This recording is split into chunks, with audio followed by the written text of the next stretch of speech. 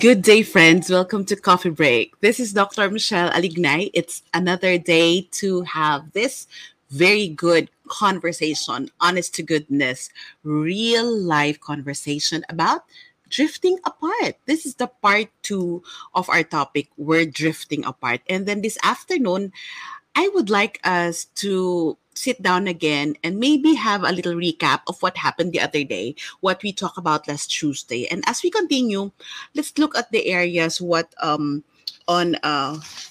why some people still stay together and if you're drifting apart, what can we do? Meron ba tayong dapat magawa? Meron ba tayong effort na pwedeng gawin? So, let's talk about these things, drifting apart in the context of friendship, family relationship, and of course, marriage. So, friends, again, welcome to Coffee Break. This is Dr. Michelle Alignay. And for those of you who just tuned in, I would like to share with you that this is something that I do every Tuesday and Thursday here in my Facebook page, in YouTube, and you can also tune in to Coffee Break at Spotify. So I hope that you can sit down with me over coffee, over tea, or like me, my cooling drink for this afternoon, to just be able to reflect well. So let's go back to why we talk about drifting apart the other day. So we said we talk about drifting apart, and it means that yes, like what other friends have said, and I know that all of you who are here have insights on what it's about. So we talk about it's a lack of connection, and it actually many couples, many people drift apart because there's lack of intimacy, not the physical or the sexual intimacy, but actually the person to person intimacy. And of course, there's no growth in the relationship. Ang tanong ko, friends, nasan kayo dito? Have you been in this kind of situation that you feel like you don't know this person, but you know you love that person? You don't know what's happening to you, basta alam nyo parang, but parang alam ko naman close kami, pero parang bigla na lang, parang hindi naman kami close. Another thing is that, um, maybe because of too many stressful events and even the pandemic has caused you to move away from each other. And I would like you to reflect about the intimacy blocks. Ano yung mga nakaharang? Ano yung mga bagay na hindi nakatulong to be able to move into this drift in your relationship, or what we also call relationship drift. So I mentioned the other day, if you go back to the part one of this podcast, it's about sisihan or the blame game. The second is that it's there's no shared life. You don't share the life that you have with each other anymore. And then the other one, it's um oftentimes you don't have response. Deadma, NR, scene zone, sabi nga nila. Another one, lack of touch. This is not about sexual intimacy, but it's about touch. The magic of touch, the power of touch as a therapy, as a means to connect with our loved ones. And then the other one, emotional turfing. Ayan, yung parang nagkakampihan. Nagyari ba yan sa inyo? And of course, there's inattention. Inattention yung parang you purposely do not include the other person in the conversation. Like, you are in the family or kahit mag-asawa, parang labas siya sa equation. So now, and then the last one is, of course, unempathic or lack of compassion or lack of empathy. So I would like us to focus this afternoon. Why do you think some still stay together? The other day, may nagsabi na parang aalis ka lang when it's already toxic. Yes, you have to leave. You have to go if the relationship is no longer healthy. But why is it for some people, the relationship is already toxic? Many red flags are there already. And why is it that it's so hard for them to get out of the relationship? One reason is that let's look at it like in a boyfriend girlfriend or in a couple relationship or kahit na sa mag-asawa. Of course, there's sa mag-asawa kasi iba. Pero sa mag-boyfriend, sa magbarkada, 'di ba? Parang nagpapabudol ka pa sa barkada mo or dyan sa boyfriend mo. They're already heavily invested. Ibig sabihin parang ang dami na nilang nabigay. Of course, there's financial, other resources. And of course, if it's not in the context of marriage, some feels that their worth is already invested in the other person. So you have to check that. Another one, many of course, this is true for many families, lalo na sa mag-asawa. They feel that they don't have a choice. Totoo yan, nangyayari yan. Parang wala na akong choice, talaga ito lang yung buhay ko. Wala na akong choice, wala akong trabaho, wala akong resources. Well, I don't have anywhere to go. This is the sad reality, but this happens to so many. And so many are actually suffering in silence because of that feeling, that sense of they don't have a choice, even though na the partner, the husband, or some family members are not treating them well. They're treated like sorry to say this, they're treated like house help, or they're treated not part of the family. They're treated as a not as a partner in life, not as a married, you're not married, parang hindi kita kilala, wala kang kwenta, and then they're lowly treated by the other person. They feel that that's a choice that they take. Yun na lang yung, they're stuck in the relationship. Can you relate with this, friends? Who among you might know people na ganito yung sitwasyon, parang wala akong choice? At ano yung mga battle cry na narinig? Ganito na talaga buhay ko. Diba? Ito yung mga statements sila, I don't have a choice. Parang I'm left with no other choice. Ito na talaga. So, tinanggap na lang nila. And then another one, actually, for some people, you would wonder, parang hindi naman healthy yung relationship nila. Parang nag-drift apart na sila, there's no intimacy already in the marriage, or sa pamilya, okay lang sa inyong ganyan mag-usap-usap, pero at the back of on another tone, parang ang saya-saya nyo. Actually, some are actually satisfied. Some are satisfied in that kind of relationship. And maybe because that's their norm. So kahit na yung iba, alam natin, tayong mga marites minsan sa buhay ng iba, if we are like the observers at nakikita natin na, ay parang hindi naman healthy, parang hindi na naman sila loving couple. But for them, it's okay. So it means that they're satisfied that way. So, even though they have drifted apart, okay lang sa kanila basta magkasama sa isang bubong. And for families, especially for married couples, this is a very critical reason.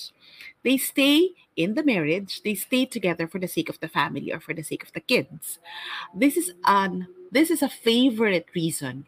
But in all honesty, hindi ako buyer nitong reason na to. That if the marriage is rocky, the marriage has abuse, the marriage is already very unhealthy, toxic, as we say, I would not stay in the marriage just because of the kids. I've heard of my students before when I was working as a school counselor. Miss, alam naman namin na may problema sila, hindi lang nila sinasabi. They're just faking it. Sabihin, ayaw nila kami maapektuhan, pero alam naman namin and affected na kami. You cannot fake kids. And then the more that we try to conceal it with the kids, the more that it causes a lot of hurts and it causes a lot of issues with them. So this is really a different topic altogether. But let me just tell you that if you have drifted apart, when should you go? When should you let go?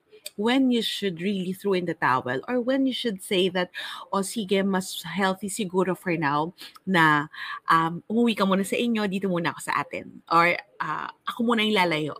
Let's have a temporary solution so that we can sort things out. So when do you think you should go? And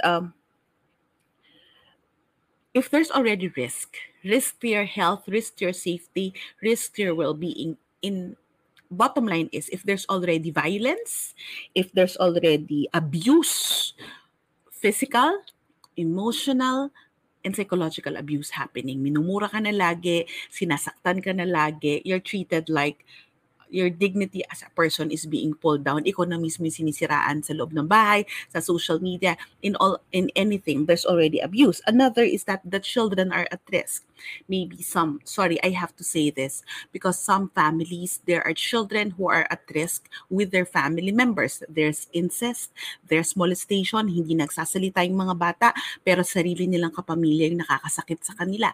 So, if the safety of your kids is actually at risk, you have to admit and you have to say, hey, the relationship drifted apart, but it's not a reason for us to hurt our children or to be like this to our children. So, friends, alam ko medyo malalim to, but ito yung kailangan ko lang ma-quantify, when should you let go? And another, if there is intolerable character, hindi mo na matake yung character niya.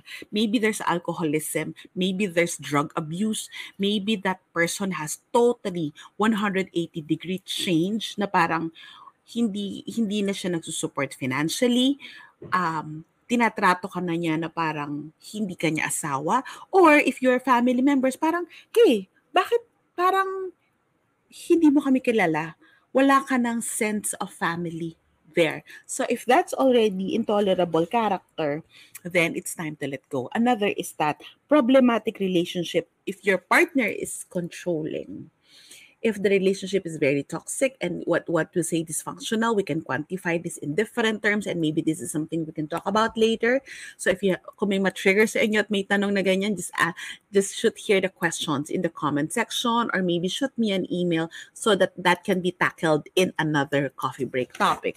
Pero friends, so kung ganito yung nangyayari, ito yung mga extreme situation. So the relationship is at risk, we are at risk, the children is at risk, the character has totally changed, hindi mo nakilala, we should really call it quits. Hindi mo nahahabulin yung relasyon. Pero may mga pagkakataon na feeling mo na walan lang kayo ng interes sa isa't isa. Feeling mo, let's talk about this in the context of marriage, di ba?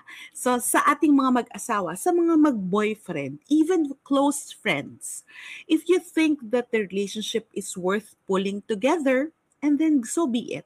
What can we do when we're drifting apart? That's our focus. So, how not to drift apart? Mahirap yan. As I mentioned the other day, a relationship is a continuous discussion, continuous commitment, continuous troubleshooting. Hindi totoo na when you're already in the relationship, pagkasal ka na wala ng problema. Package deal ang struggles, package deal ang problems, package deal ang concerns in a marriage. I guarantee that. Sigurado ko dyan. So, hindi ito mawawala, kailangan nating alagaan. I have to use the word alagaan, protektahan, at continue to nourish the relationship. I would like you to reflect on these points. So, what can we do when we're drifting apart? The first thing that you should do is actually to recognize and accept that, hey, this is where the relationship is. I've heard of some couples na parang ayaw nilang aminin na nag-drift apart na sila. Hindi, busy lang siya. We're justifying things. But the moment that we actually admit na hindi kami okay, para kaming nag-drift apart, parang the pandemic has really created a void between us. Ayan, yung favorite word.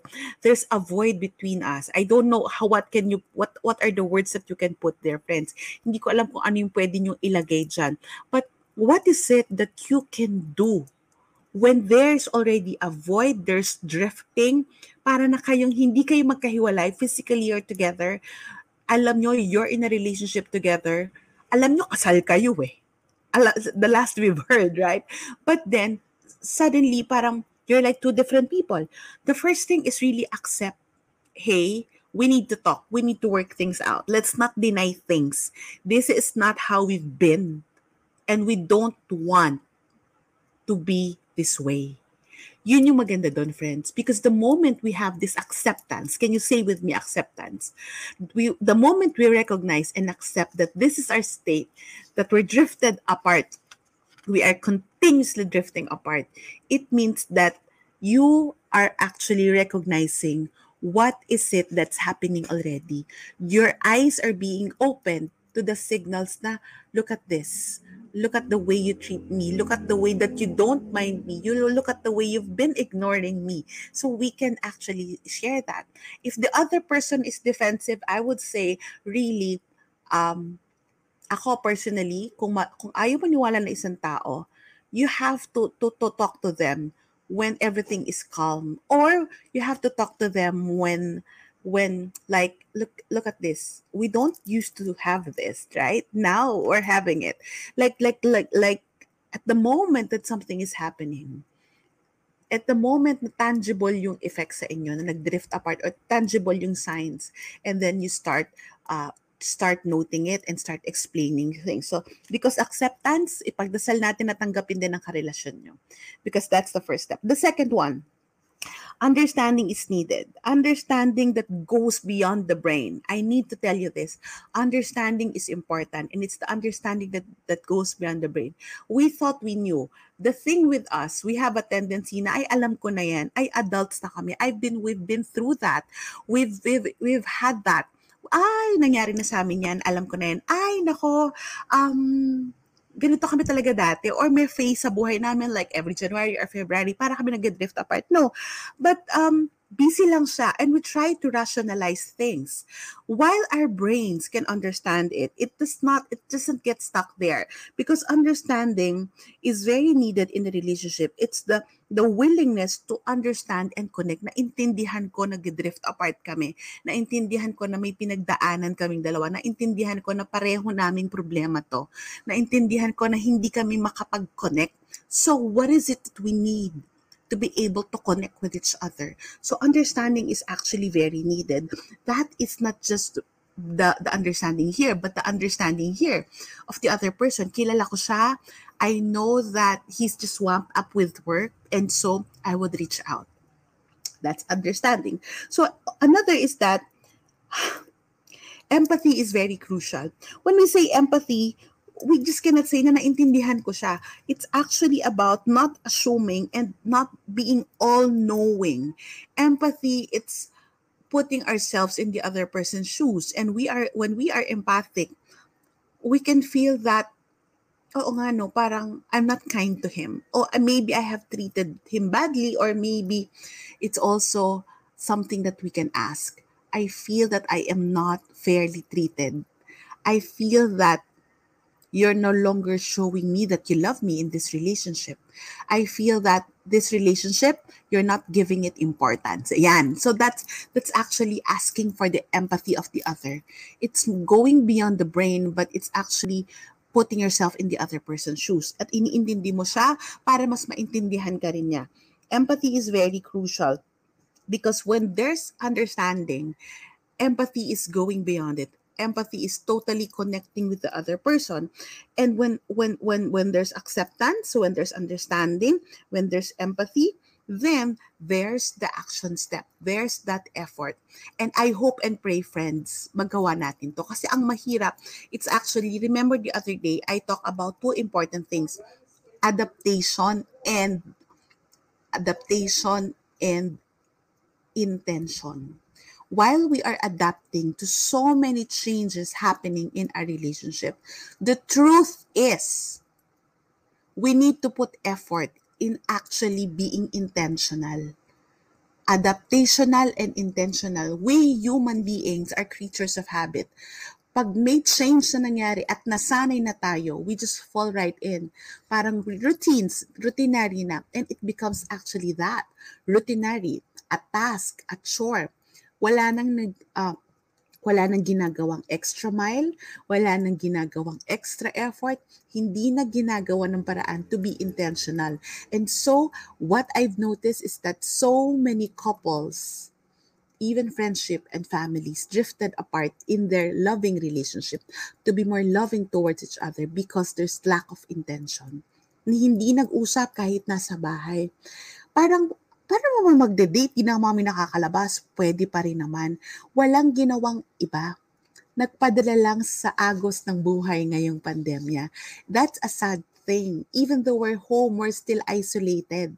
And because of that, we need to put the right dose of intention while we continuously adapt to change. Am I making sense, friends? I know parang, Doc, ang lalim naman ng pinagkasabi mo. Oo. Pero there's one truth I would actually. So those are the four steps. One is acceptance. The second is understanding. The third is empathy. And the fourth is strive to be intentional while adapting to change. Friends, love is not enough. I have to tell you that. In all honesty, one of my reflections this pandemic, sa relasyon, hindi enough yung sabihin na pag-ibig. Love will not see us through. If love is there, commitment and understanding should be there. Love coupled with commitment and understanding will see us through. But love alone will not save the day. Love alone will not save a relationship that's drifting. Because there are days we will wake up We feel unloving. We feel unloved. Ayoko mag-effort ngayon. Pagod ako. We feel na naiinis tayo sa mga mahal natin sa buhay. Ako na naman ba gagawa ng effort? Nasistress tayo. Ako na naman ang iintindi. And so, we continue that blame game. So, if you see, kahit mahal natin, it has to be that level of understanding that I need to do this because I love the person, I love my family, I love my partner, my spouse. If we say that, if there's intention, if there's love, there's understanding, commitment, plus intention, yun kakayanin to pull together. We can only pull together if there is love, there is actually acceptance, there is understanding, there is empathy, and there's a lot of intention. And let me just end with this. Friends, let's not assume, let's just not be victims here in this pandemic situation na parang nagpadala na lang tayo sa pandemya na kung ano na lang yung uso. Parang kung uso to mag-video na lang tayo ng TikTok and everything, but then you did not really sit down to talk about the status, the state of affairs of your relationship. You don't really share a life together. There's a lot of ignoring and emotional turfing happening. If there's all those things that's blocking intimacy, I really challenge you, friends. I would like you to probe deeper into your loving relationship, either with friendships, good friendship, solid friendship, also with your family, and more importantly, with your spouse. A marriage, it's not about loving feelings, but it's about a decision. Love is not a feeling, it's a decision. And because it's a decision, there's that decision to accept, there's a decision to fully understand, kahit na hirap natin silang intindihin. There's that decision to empathize and to be kind to our loved ones, to our partner. And then there's that decision to be very intentional. Mahirap. Mahirap, friends. A lot of marriages drifted apart. We don't want to be pandemic casualties. We don't want to get out of this pandemic with a broken heart. We may have broken hearts, but we have a stronger relationship. And I hope that whatever status that you have in your relationship, this topic in Coffee Break is a very good check for you to see. Anong pwede kong gawin ngayon? Should I stay or should I go? If I stay, can I be willing to work it out? Can I be willing to do it first, to take the risk and to reach out to my loved ones? And you know what? Comes with coupled with prayers and a lot of surrender to the Lord, a lot of humility, love and understanding. Kaya naman because there's that intention. Pero if there's pride, there's a lot of blaming. I'm sorry, hindi yun kaya. But I do hope that instead of drifting apart, you work on being together. You work on being stronger together in your relationship. So this is Coffee Break for this afternoon. This is really a good topic, friends. And thank you for joining me in this Coffee Break. And I hope that you continue to support Coffee Break by sharing Coffee Break to your family and friends. And also share with me your thoughts. Share with me what you've learned and what are your hugots in this episode. And you can support Coffee Break by sending Facebook stars. You can find that in the comment section. And if you are so willing to support what I do here at Coffee Break, you can just send me a message and I can send you the GCash where you can send me your love and support. So this is Dr. Michelle Alignay. I hope that these are points of reflection for you so that you can grow stronger together rather than drifting apart in your relationship. I'll see you next week in Coffee Break. Magandang araw sa inyo. God bless you all.